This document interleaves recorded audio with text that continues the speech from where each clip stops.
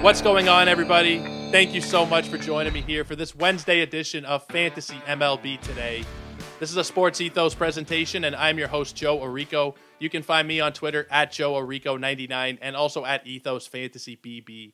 That is the important account to go check out right now, Ethos Fantasy BB. All of our baseball and fantasy baseball content will be posted there throughout the offseason, and of course, heading into next year as well. We've brought on a ton of content creators over these last couple of months who are going to start ramping up their work come the new year, maybe some stuff in December as well. But once we hit January, it'll be full steam ahead for baseball and fantasy baseball content. So make sure you are following over there.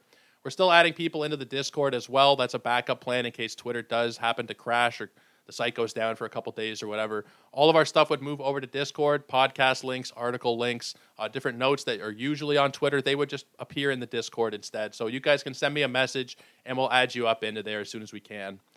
Today we are going to continue with our pitching review. We started off yesterday with Michael Simeone. Big thank you to him for coming on the show. We talked about the elite starters of 2022. And we aren't going by ADP here. You guys who have listened to the show regularly know how we've been doing this. We're going based on their value in 2022. So Garrett Cole was somebody we mentioned just at the end yesterday. He's somebody, he's the number 2 pitcher by ADP right now. But his 2022 season was not one of the best of the pitchers this last season. He was like the 20th or so best starter, maybe even a little bit farther down the board. We were going Verlander, Alcantara, Urias, Manoah, Ohtani, those guys who were the cream of the crop in 2022, and we're going to continue with that today. There are so many great pitchers that these guys we're going to talk about today. We're all still in the elite category, quote-unquote elite category, even though they weren't in that upper top tier per se.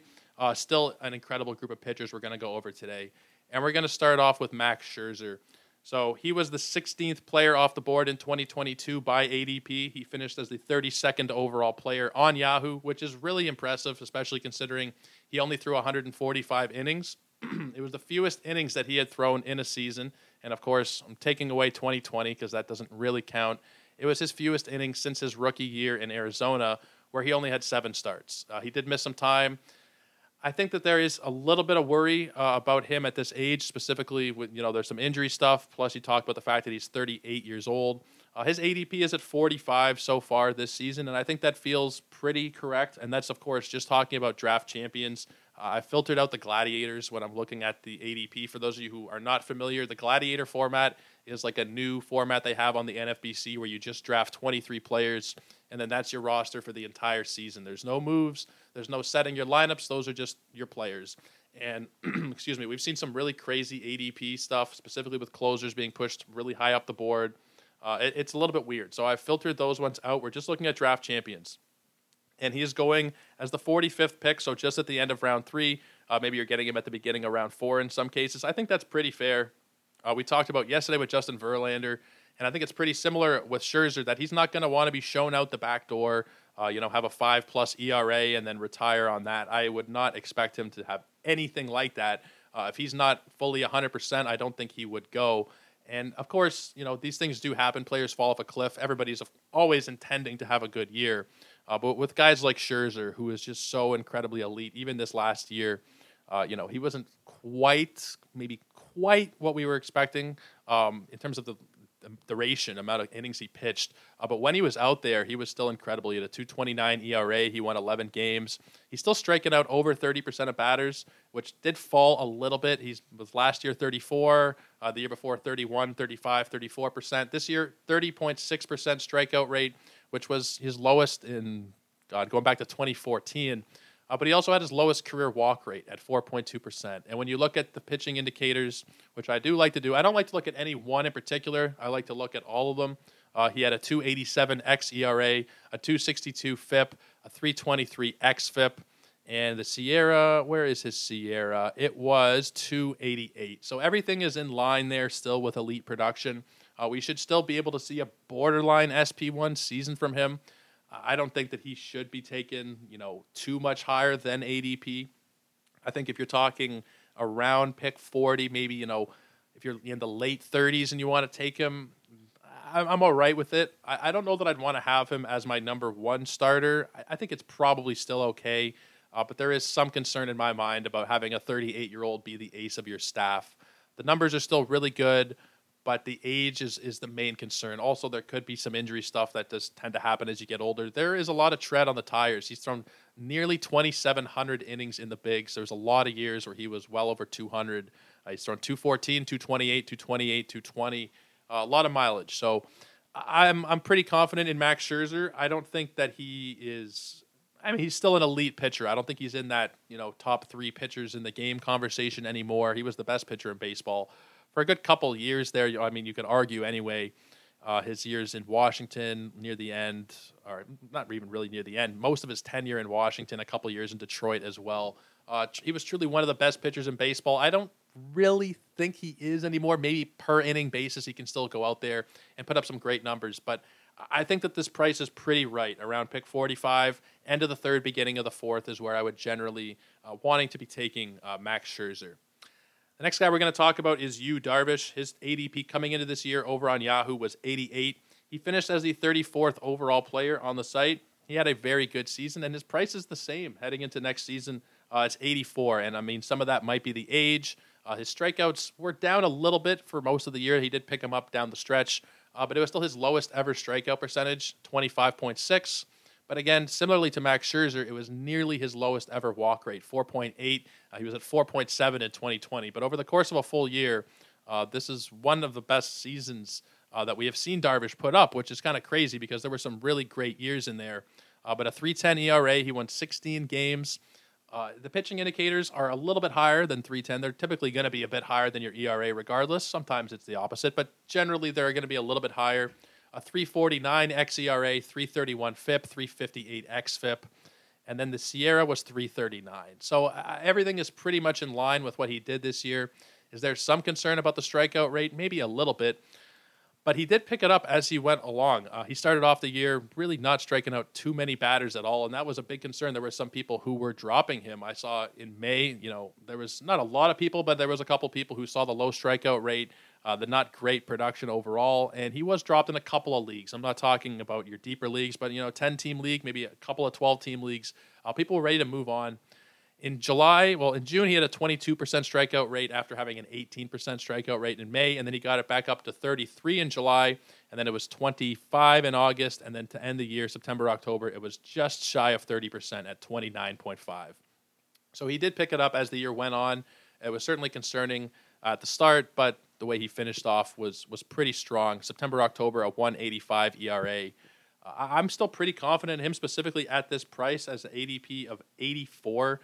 I don't think that there is too much risk. I mean, there's obviously going to be some risk when you're drafting a guy who's 36 years old, but you're talking about a really good team. You're talking about a guy who still got it. He showed us, especially in the second half. I know a lot of people like to do this. You look at the second half numbers and you look down the stretch to see what a guy did, more so than the entire year.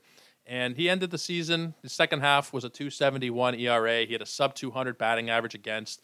I'm feeling pretty confident in him. He's the 35th total pitcher off the board. Minimum pick of 62, maximum of 103. I wouldn't be taking him at 62, but if you're getting anywhere close to pick 100, which we are generally even just by ADP, I'd be pretty happy to take him there. Probably as your SP3, SP2, SP3. And we talked about this yesterday with Michael about how there are so many viable strategies this year. It feels like the player pool is very deep. There's a lot of good starters. There are a lot of good catchers. There are certain positions where they're feeling pretty flush. So there might be a chance that you take Darvish in certain cases. Some people may have him as their first pitcher just because that has been a really popular strategy this year.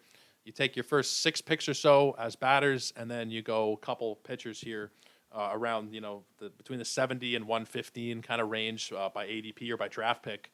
Then you start to take some pitchers. And we went over this yesterday as well. I really recommend you guys listen to the show yesterday if you haven't.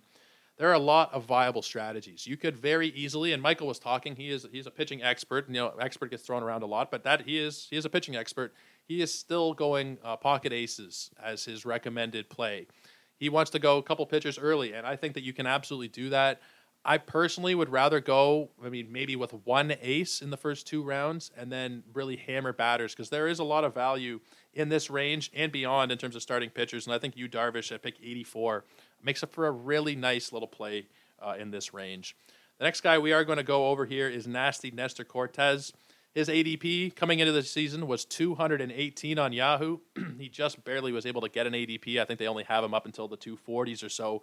He wasn't somebody who was being drafted like in every single case, but where you did, you were very happy. He finished as the 37th overall player on Yahoo, and his ADP this season, 115. It's better, it's higher, but it's still not really where you would expect it to be after he put together a couple of really nice seasons. Because we're forgetting, even in 2021, because I've heard some people say it might be a little fluky with Nestor, and maybe it is a little bit, but in 2021, he had 14 starts and he had a 2.90 ERA.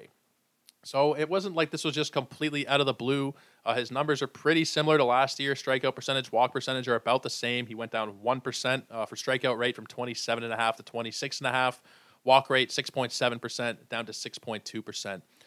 I think that there's still a lot of value, especially in this range. And I think that's a general theme with a lot of the guys we're talking about today. Maybe not so much with Max Scherzer, but everybody else we're going to go over is a huge value as far as I'm seeing it right now. If you're talking as the 47th pitcher off the board, he's going in the exact same spot as Hunter Greene.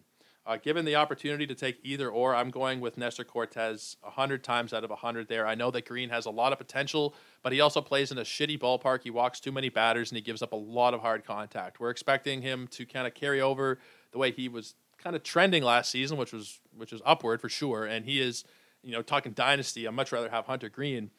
But heading into next year, this is redraft prices. They're both going in the exact same range. And side note, we're not talking about Hunter Greene here, but 115 feels like a ridiculously high ADP for him. Nestor Cortes in this range, after having back-to-back years, sub-3 ERA, I'm taking it for sure. The indicators for him, 270 xERA, 313 FIP, 364 xFIP, and his SIERA, I always lose the SIERA because it's in a different spot here on Fangraphs, 348. So everything was pretty reasonable, a touch above his ERA for sure, but not anything too crazy where you need to be that concerned. If you're talking more than like a run on average for me, then that's when you start to get a little bit worried. We're talking here, you look at everything, probably, I'm not going to average this out in my head right now. I'd make a fool of myself doing math here, but I think we're probably talking like mid-threes, maybe even a little bit lower. If you're averaging out all the pitching indicators, which is still completely fine. The strikeout rate is just above league average, walk rate just below. Plays for a good ball club.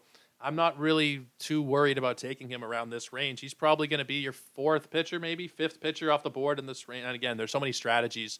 Maybe he's your seventh pitcher. Maybe he's your third pitcher. But I think whatever the case is, I'm pretty confident taking Nestor here. He threw 158 innings this season, which I believe was the most he had ever thrown in a year. Yeah, I believe it was.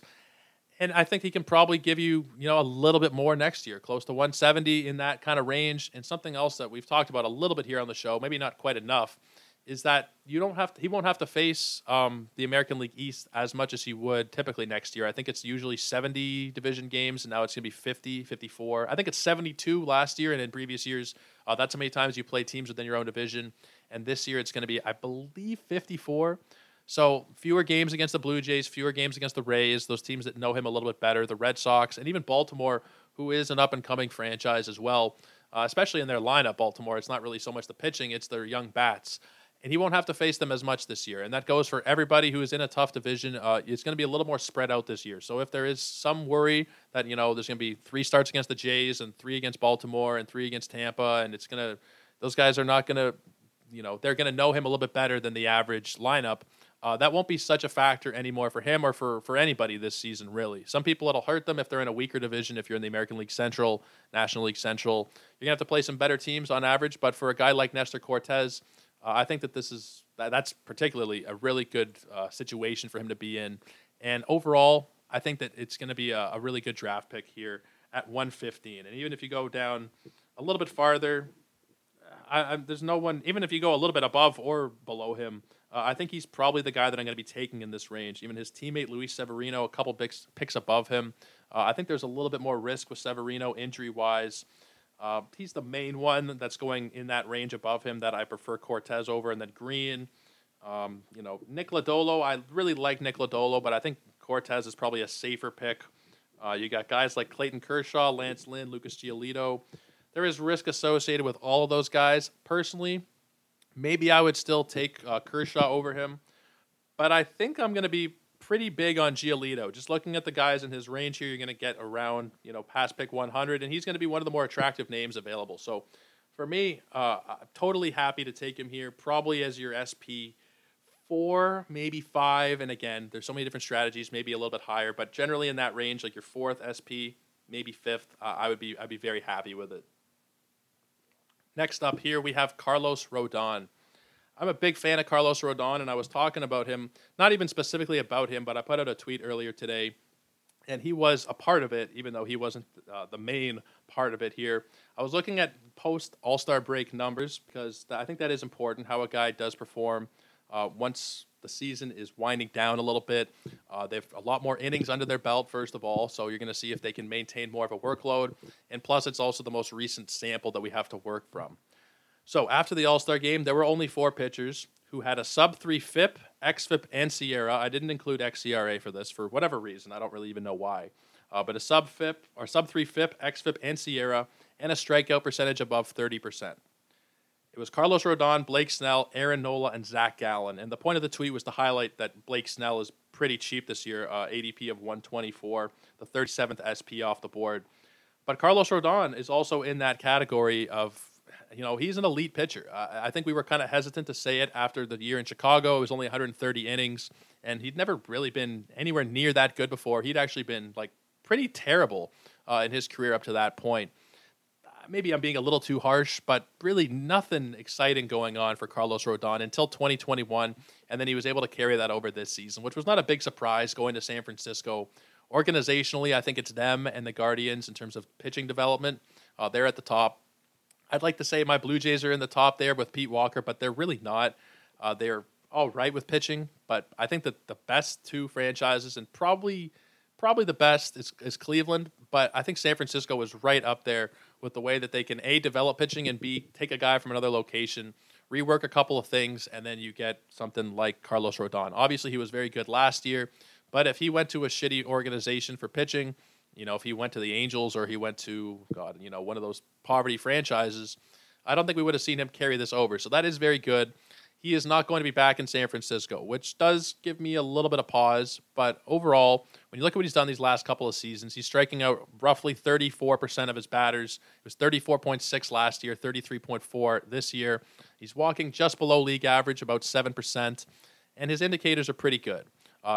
Very good if you're talking about these last couple of seasons. And I'm looking at everything as, his whole career.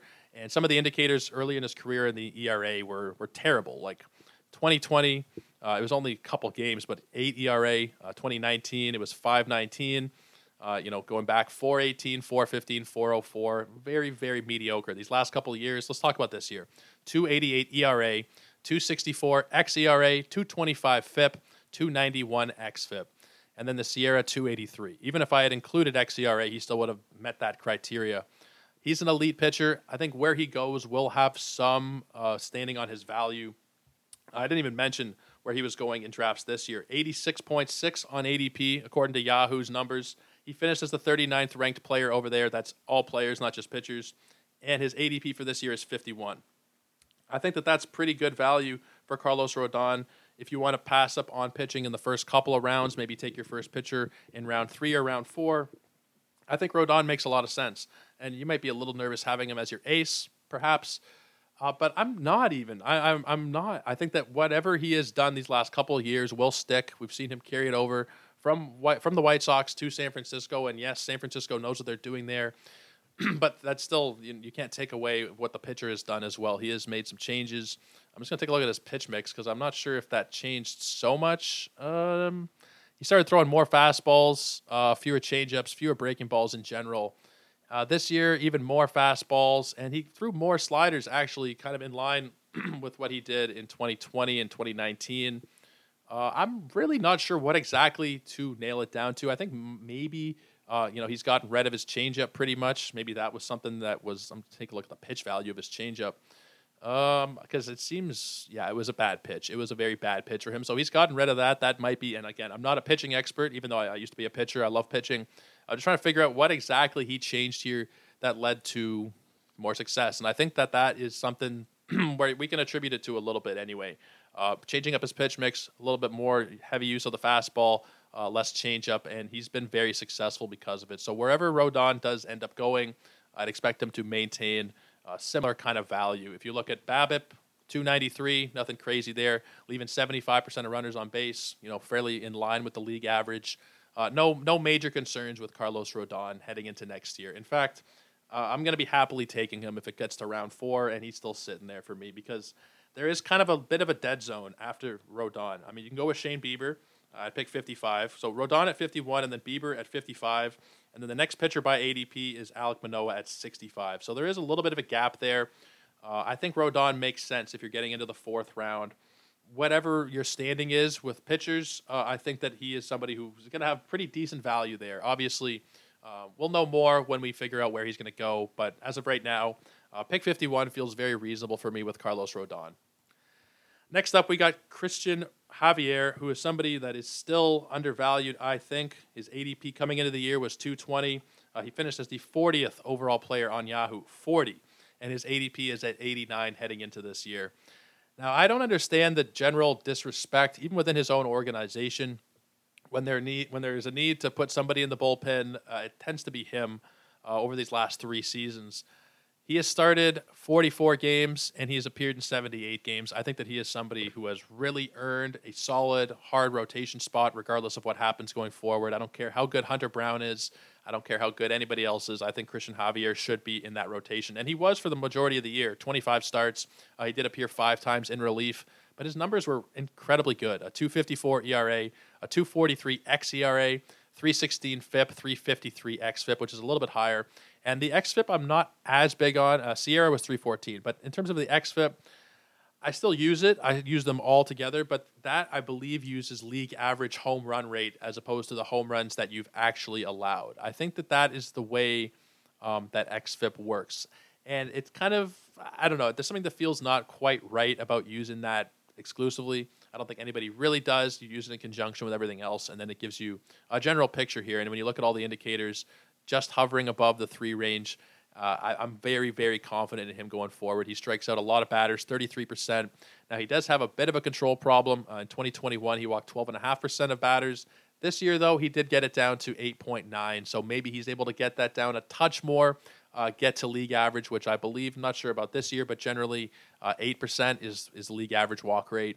I think that he can get to that point.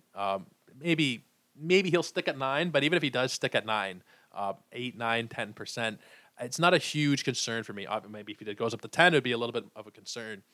But even what he did in 2021 when the walk rate was higher, it was still just a 3.55 ERA with still great strikeout numbers. So he still had value. He wasn't starting a ton, but when he was in 2021, he was still somebody that you wanted to pick up, you wanted to stream in most cases. Still a young guy. He's 25 years old. No question in my mind that he'll make the rotation heading into next year. I think it would be ridiculous if he doesn't. But there's also been some weird stuff with him in the past with being moved to the bullpen. Maybe it's an inning issue. They don't want him to throw too many innings. He threw 148 this year. That was the most he had thrown at any level. Excuse me. And I think we'll probably see him get a little bit higher. Steamer hasn't projected for 168 innings. I don't really like Steamer for pitchers. But, if he can get somewhere in that 160, 165 range, very, very happy to take him.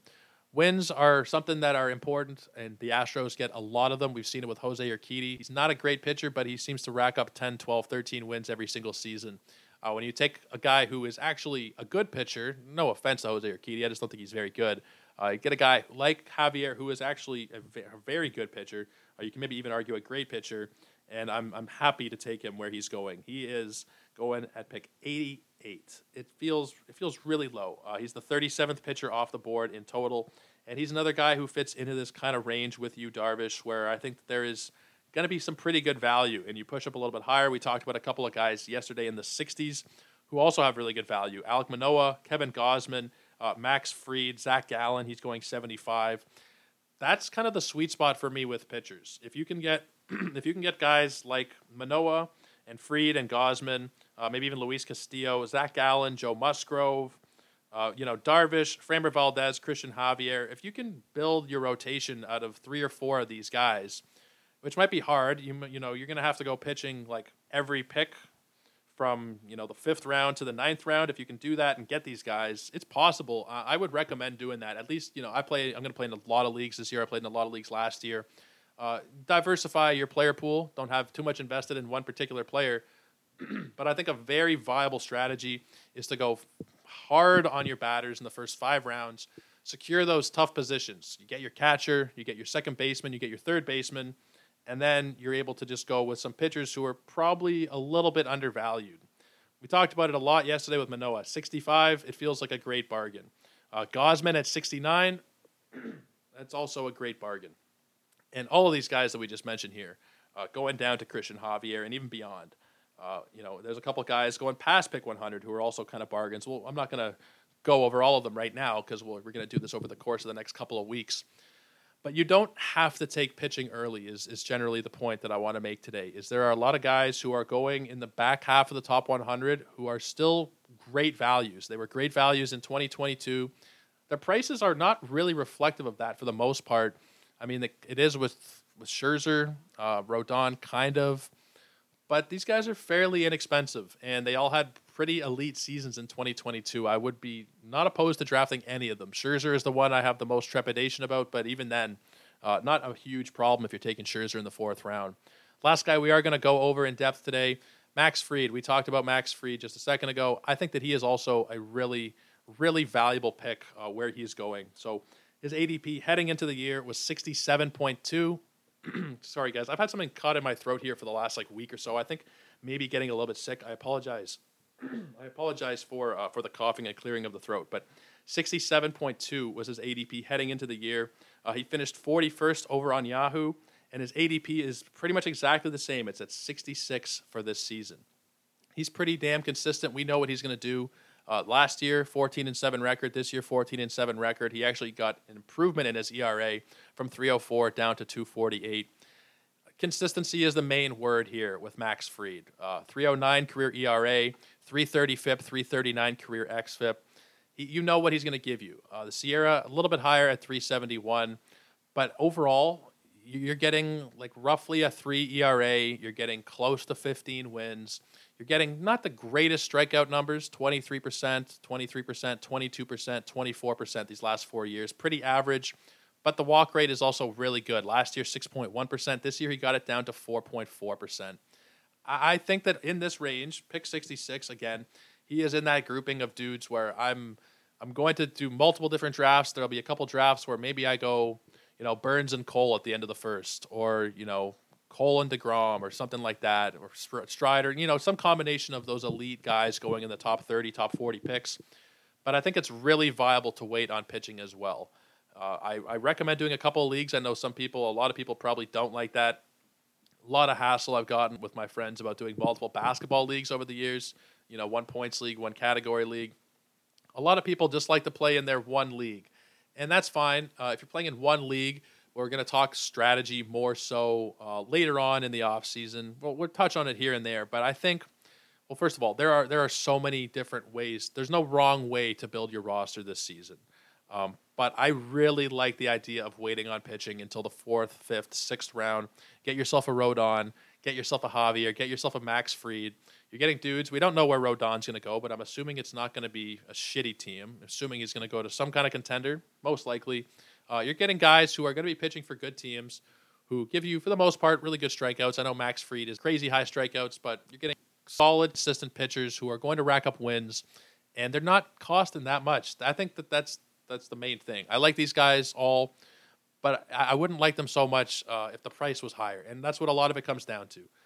If you guys are drafting right now, I would very much so avoid pitching early on unless maybe you're taking one ace. If you want to go with a Burns or a Cole or a Cease or a McClanahan, then take batters for the next 4 or 5 rounds, and then you get a couple of these guys, I'm not going to give you a hard time about it. But there is just a lot of value as we head down this board. So, guys, that's going to pretty much do it for us today. Again, we're going to continue to do pitching for a little while now. There are a lot of pitchers to go over. We're going to start with the starting pitchers. Obviously, we'll probably do 7 or 8 pitching shows, go over maybe 6 guys each show. I know we went over more yesterday with Michael. We're probably going to end up going over close to 75 or so starting pitchers here in depth. And then there'll be guys that we miss. I mentioned this earlier in the offseason and throughout the year as well. We're going to do team review and recaps and look forwards. So if we miss out on a particular pitcher, we'll hit them when we cover that specific team. Because when I'm doing these pitching reviews, I could, I suppose, do like 30 shows or whatever and get into, Adam Simber and Michael Pineda and Madison Bumgarner and those guys. I don't think that that's really what you guys want to hear. When we go through specific teams, we will talk about them. But I don't think that there is so much of a need, to tell you about why Hyunjin Ryu shouldn't be drafted this year, or Patrick Corbin, or, guys like that. We'll talk about them when we talk team-specific shows. But guys, thank you so much for continuing to check out the pod. I really appreciate that. We're almost at 200 pods now. We've almost done 200 shows. I believe this is 189. Let me just check real quick. I think we've done 188 as of yesterday. No, this is 188. This is 188. We're going to be at 200 in a couple of weeks. I really appreciate you guys who have listened. Maybe there's some of you who've listened to every episode. God bless you if you have. Hit the 5-star button and leave a couple of kind words at the bottom of the pod page. That would mean a lot to me, a lot to us here at Sports Ethos. Go ahead and check out Ethos Fantasy BB on Twitter. Forget about my account. Just go follow Ethos Fantasy BB. That is where all of our stuff will be posted. New podcasts, new articles, new Twitter threads, new information of all kinds relating to baseball and fantasy baseball. We, of course, have feeds going on for basketball, football, and hockey as well. Ethos Fantasy BK for basketball, Ethos Fantasy FB for football, and Ethos Fantasy HK for hockey. We got everything going on. If you put in Sports Ethos in your Twitter search bar, you should be able to find all that stuff. But until tomorrow, guys, I hope you have a great night, and everybody takes care of their fantasy teams. Enjoy your drafts anyway, guys. Jesus, take care.